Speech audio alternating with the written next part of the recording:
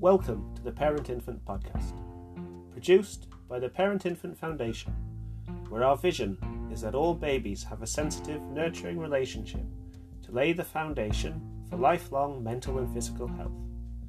We do this through supporting the development and delivery of specialised parent-infant relationship teams around the UK, and by influencing policy. This episode is part of a mini-series looking at the theme of understanding early trauma and the importance of early relationships.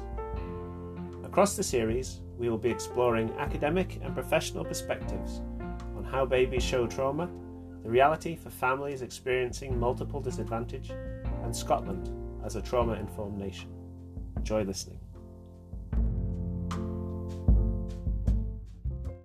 Hello, I'm Lucy Morton, Scottish Lead for the Parent Infant Foundation. Our guest today is Dr. Andrew Dawson.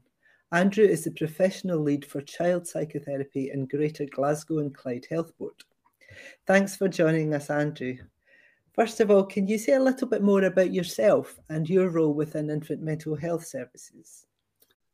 Well, my professional background is in child psychotherapy, and that's a different type of training in child and adolescent mental health from any of the others, because it's focused on the emotional development and the relational development of the infant, and it tracks that through the life cycle, and it also tunes into the emotional relational experience of parents and carers too.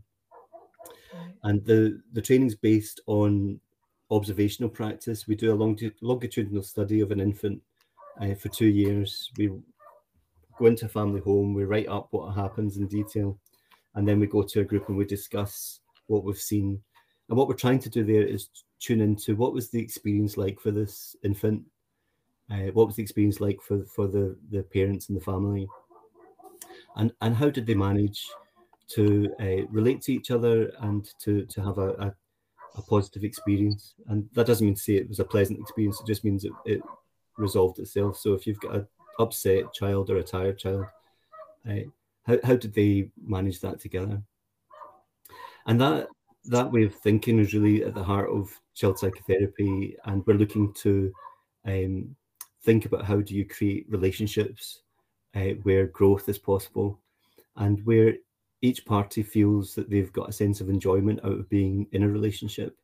And that would include the infant as well. The infant feels that even if they're completely dependent on their carer or the parent, that there's something about the infant themselves that can call forward the actions and the relationship which will meet their needs, and that actually the care provider will enjoy doing that because there's enough of a reward in the relationship itself to make that mutually rewarding.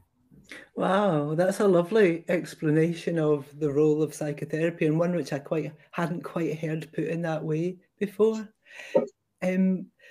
Andrew, the focus of this podcast is Scotland as a trauma-informed nation, in the context of a wider theme for Infant Mental Health Awareness Week of Understanding Early Trauma. And as an introduction to that, I thought it'd be helpful to think with you about Scotland's journey in infant mental health. Because we started working together quite a long time ago, about 20 years ago, and at that time I was a social worker in Glasgow, and I remember you worked in CAMS.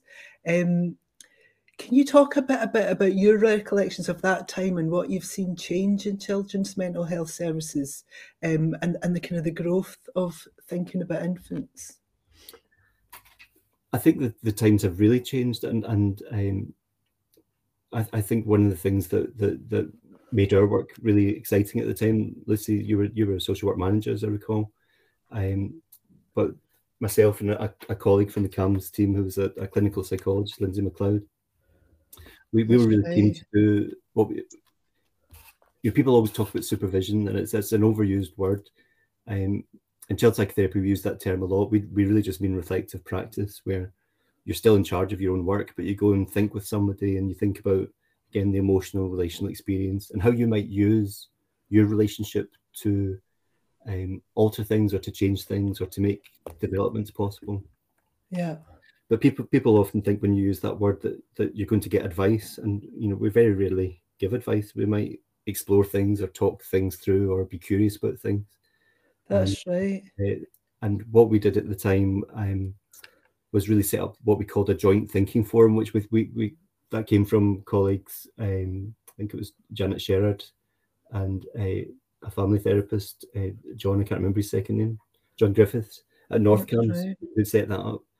But we liked that term a lot because it suggested that we were just going to think together, and it wasn't somewhere where you were coming for advice. That's right, because I remember at the time, I mean, being a social worker, I found sometimes quite an overwhelming experience just trying to think about the experience of babies within very complex family situations, and then sometimes what felt like an even more complex system of decision making and different forums. And there was always this kind of tendency as a social worker to see a role as taking some sort of action and making plans for children. And I remember once you talking about, I think you were actually starting a Watch, Wait and Wonder programme and talking about doing some very thoughtful, detailed work with families. And at the time, even though I appreciated the quality of what you were talking about, it kind of felt almost like an add-on or something almost luxurious that you would be doing with families. And I suppose my journey with social work and infant mental health is just understanding that is that kind of work and really trying to help infants and parents make the best of their relationship and the different pressures that they're dealing with that are affecting that relationship, that is going to make the difference to the child feeling protected and safe. But it was a journey that I had to go on, to really understand the value of that work.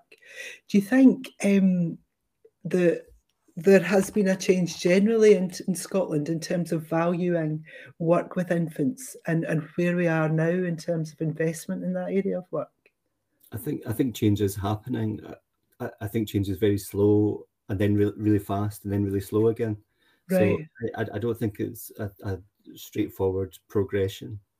I think we might talk later on about the policy landscape. That has definitely changed. And although I think implicitly some of the same things have been in policy for a long time, I think the Scottish Government's got really good at being explicit about some aspects of relationship-based practice. Relationship-based practice, what that means for anybody that's listening that might have a question about it, we don't just mean that you meet somebody face-to-face to do a programme of work. We mean that actually you're really present in the relationship and that you're trying very hard to understand the unique individual that's in front of you, or the unique couple, parent-child couple, or the family circumstances, and that you tune into them in as much detail and compassion as you can manage. You were talking about the policy landscape, and I think you and I both are aware of how privileged we are in Scotland to have a kind of very enabling policy landscape. And one of the things we want to talk about in this podcast is Scotland as a trauma-informed nation. Mm-hmm. And I think it would be helpful for people for whom this may be a new concept. Andrew, could you maybe talk a little bit about the principles behind that and how it came about? I think that came into sharp focus for me in 2019. We had the Association for Child Psychotherapy had its annual conference in Glasgow, and as part of that, I did a presentation on getting it right for every child, which is the Scottish Government legislation relating to child protection and child wellbeing. And what I didn't realise until I did that, and I compared the child protection systems in the different nations of the UK, was just how different Scotland is. And that came as something of a surprise. And the more I realised that, the more the difference seemed to widen, which I thought was interesting as well. So for people who aren't in Scotland, Scotland has signed up to the UN Convention on the Rights of the Child. And as far as I understand, the UK government has challenged the Scottish government's right to do that. And it's, I think, concerned that things will go into legislation that compromise other laws elsewhere in the UK. Right. Now, even just as a starting point, there's a cultural difference there, because if you talk to people involved in looking after children in Scotland, there's almost incredulity that everybody hasn't already signed up to that. Yeah. Which I think is a really interesting starting point. Then the presentation I did in 2019 was about how you would make that specific to your role. So I was looking at how to get child psychotherapy right for every child, and really trying to say, well, let's not. I'm a big fan of evidence-based practice, but the evidence I'm most interested in is when you've just got one subject, and how can you show a meaningful progression in that child's life, and that I think is something where we can go back to the Scottish context from policy, which it's a really difficult thing for policymakers to say, we want you to make a difference for each individual child you see. Yeah. When actually everything that's set up is also to say, well, can you make sure you're using a randomized controlled trial to make sure that your intervention works? That's great. Really, I do approve of that, and I'm behind that. But the trouble with that is, what if your intervention works for 6 out of 10 young people? It's not good enough. And what you have to do is make sure that it's working for the young person that's right in front of you. And the getting it right for every child legislation, I think, is really good at showing a way of doing that. So you're saying that the different policies that kind of form the context that we're working with in Scotland support work which is sensitive to trauma? Is that the idea of the trauma-informed nation? So I suppose the idea of the referral to CAMS that I discussed earlier, where you get somebody who's been moved placement, but they've actually lost every relationship in their life. Yeah.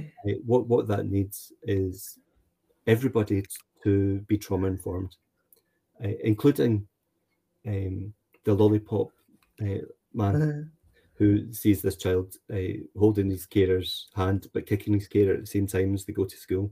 Yeah. And not to be judgmental of that child, to think, well, actually, there might be something happening there that's trauma related, and I'm going to make an extra effort to be civil to them as they come past us. So it's something about the kind of emotional climate that children are living in on a day-to-day basis. Is that really what we're trying to improve and make kind of more gentle for children? Yes, exactly. And also not just for children, for the families that bring them, because, and again, this is a long-term process. We're getting better at understanding that trauma, yes, can happen for a child, but often if you get a child with trauma, you're looking at a traumatized family. Yeah. And sometimes you're looking at a traumatized family before you look at the trauma with the child. It could be historic, and it could be intergenerational. So there are barriers to services. There are barriers to going to school if you're a traumatized child. It's a really bustling environment. There's lots of things happening that if you get a startle response, you might find that you're shocked or upset or triggered many, many, many times a day. And that could be interpreted as bad behavior, and if you're lucky, it's naughty behavior, or it could be interpreted as a neurodevelopmental difficulty. But actually, what if it's just this environment is too rough, too loud, too unpredictable for the child to feel safe? Yeah.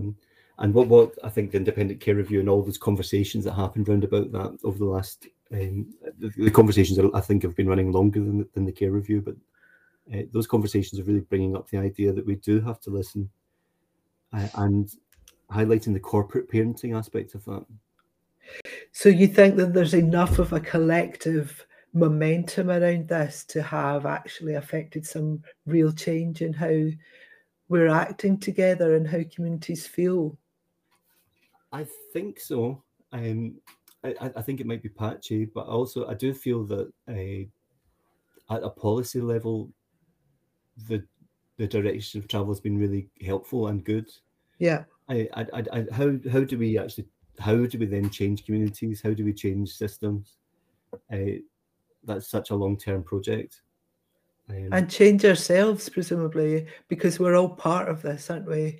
Absolutely. And we all have some of these sometimes quite you know, we all react as infants as kind of, you know, angry toddlers sometimes as well, don't we? And you can feel yourself sometimes getting these kind of very strong emotions that you can't explain sometimes. And that's where relationships might need some support. Before the baby's born is ideal, and then the professional that you're dealing with ideally would support the idea that you're meeting the baby that's actually in front of you. Yes. And you can start to get to know this new individual and all the foibles and delights and everything that goes with it. And we do know as well, and this is, I think, somewhere we can really make a bigger difference across the board.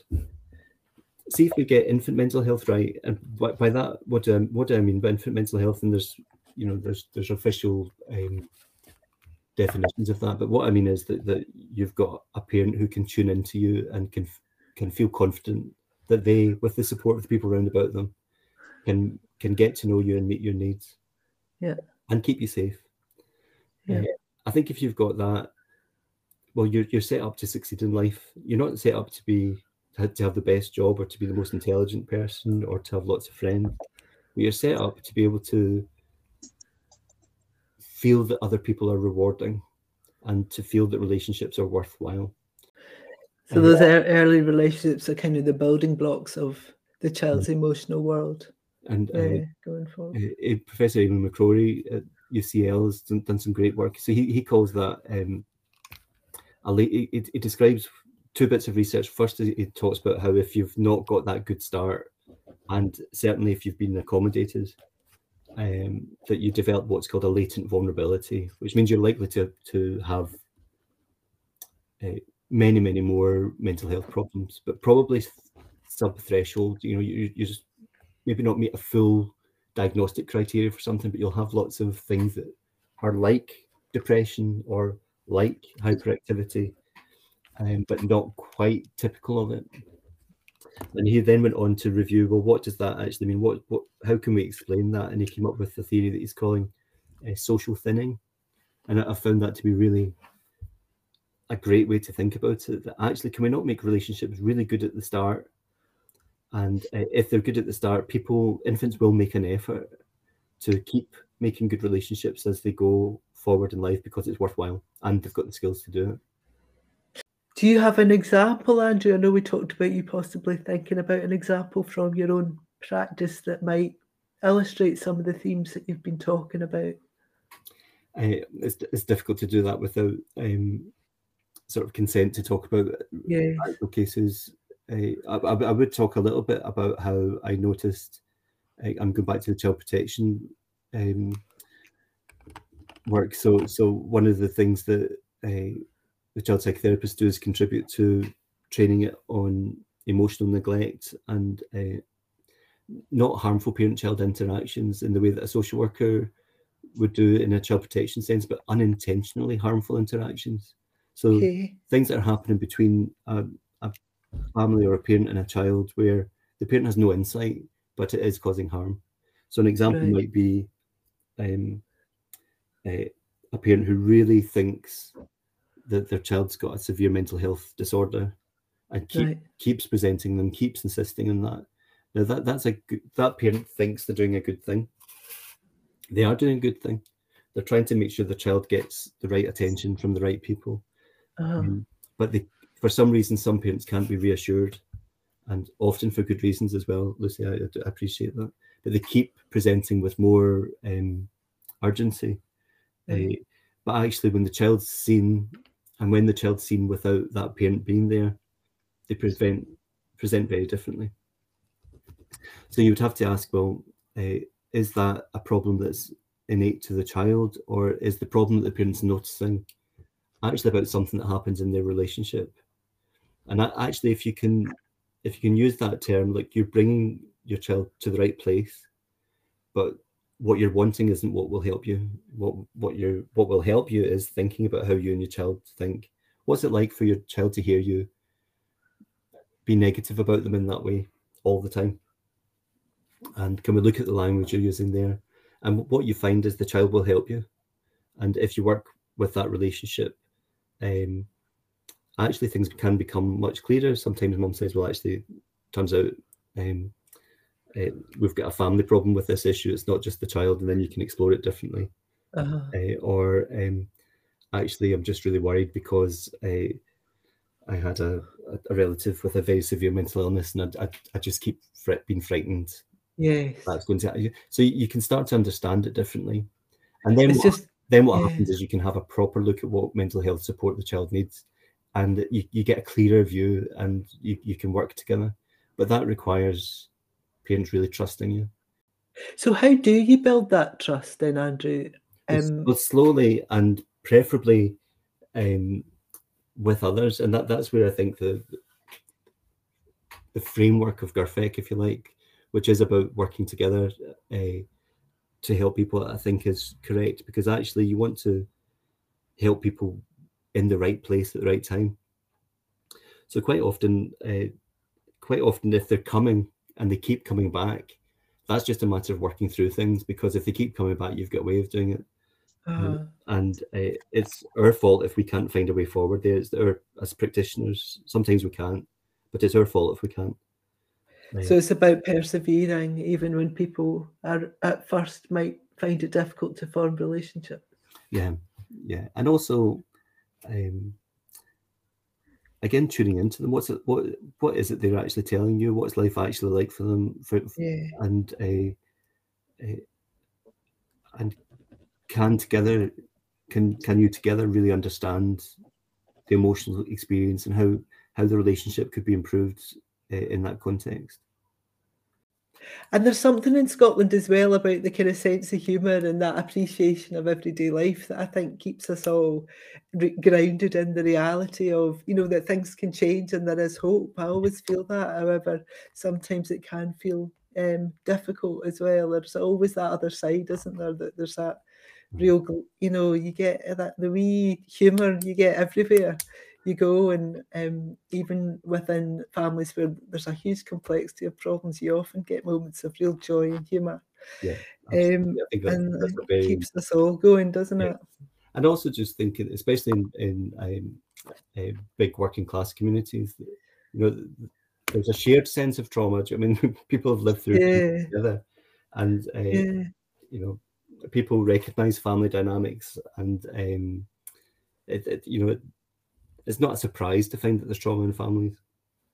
That's right. I think there's an understanding of it, and that's right. There can be quite a big moral judgment on it as well, in terms of how do you manage that. But I think people have an appreciation that it does need to be managed, and the sense of humour definitely cuts through everything, because there's always somebody who can find a way to make a joke even in the worst situation, and I think that is a spark of life. There's something that's about surviving in there as well that we could really build on collectively, can't we? One thing about I just wanted to mention about the independent care review, and that was as well as the trauma-informed nation, they've also made what they call the promise following that, and that is basically particularly to children who have been through the care system, but it's, I think, also talking to all children in Scotland, that the government wants you to grow up feeling loved, and that's in the policies. That word "loved" is actually in the policy statement, which I think is maybe different from elsewhere. Yes. Loved, safe, and respected, and we want you to reach your full potential. And that being in the legislation, I think, is really interesting. I really noticed that that's what young people were saying in all of the workshops that led up to the review, and every conference you went to where young people were represented, they would always bring that up. And I think it's great to see it in the literature. It's wonderful, isn't it? Because in some ways it's so obvious that we know that that's what children crave and need, isn't it? We all do, to be loved, and yet sometimes we shy away from that word. So I agree with you. It's just amazing. It's lovely to have that enshrined in legislation. I think one of the things that infant mental health does, and I've got to just also say how great your organisation is, and the website, and how great the resources are about setting up a service and evaluating things. It's fantastic, and hopefully people know about it. But I think one of the things about Loved and the services that we're trying to develop in Glasgow is it's not just about making sure the child's loved, because I think people think that that's it. But what we want to do is to make sure that the infant has got an experience of being loved and is also able to love back. That's really, again, I feel like I want to talk to you for the next hour about that, but we do have to draw this to a close. So one question, Andrew, one last question we're asking every guest on this series is, what is one message or lesson about early trauma that you think people need to hear? What would that one thing be for you? Well, I suppose that over the last few years, as I say, I've been doing a lot of training in relation to emotional neglect, and I don't think any of the children I've worked with have been deliberately emotionally neglected. I think it's been unintentional, and I do like that word unintentional because I think it shows what can happen in families. Yeah, I think most harm happens without anybody meaning to do it. yeah, and I think if services can tune into that, then change and help is possible. And as soon as you start to really overthink that something has been deliberately done, I think it stops change being possible sometimes. So that, I suppose, is a great word. And the other phrase I like is working towards. So it's not that we're going to change relationships and everything's going to be rosy quickly sometimes, but we can work towards it. And actually, often we've got a whole childhood to do that. The faster we do it, the better for everyone. But we can help families to be together and to grow together. And I think that's really a hopeful sentence as well, a hopeful phrase, working towards. Absolutely. Yeah, no, I'll take that away and keep it with me. Thank you so much, Andrew, for a really insightful discussion. Oh, lovely to talk to you. Okay.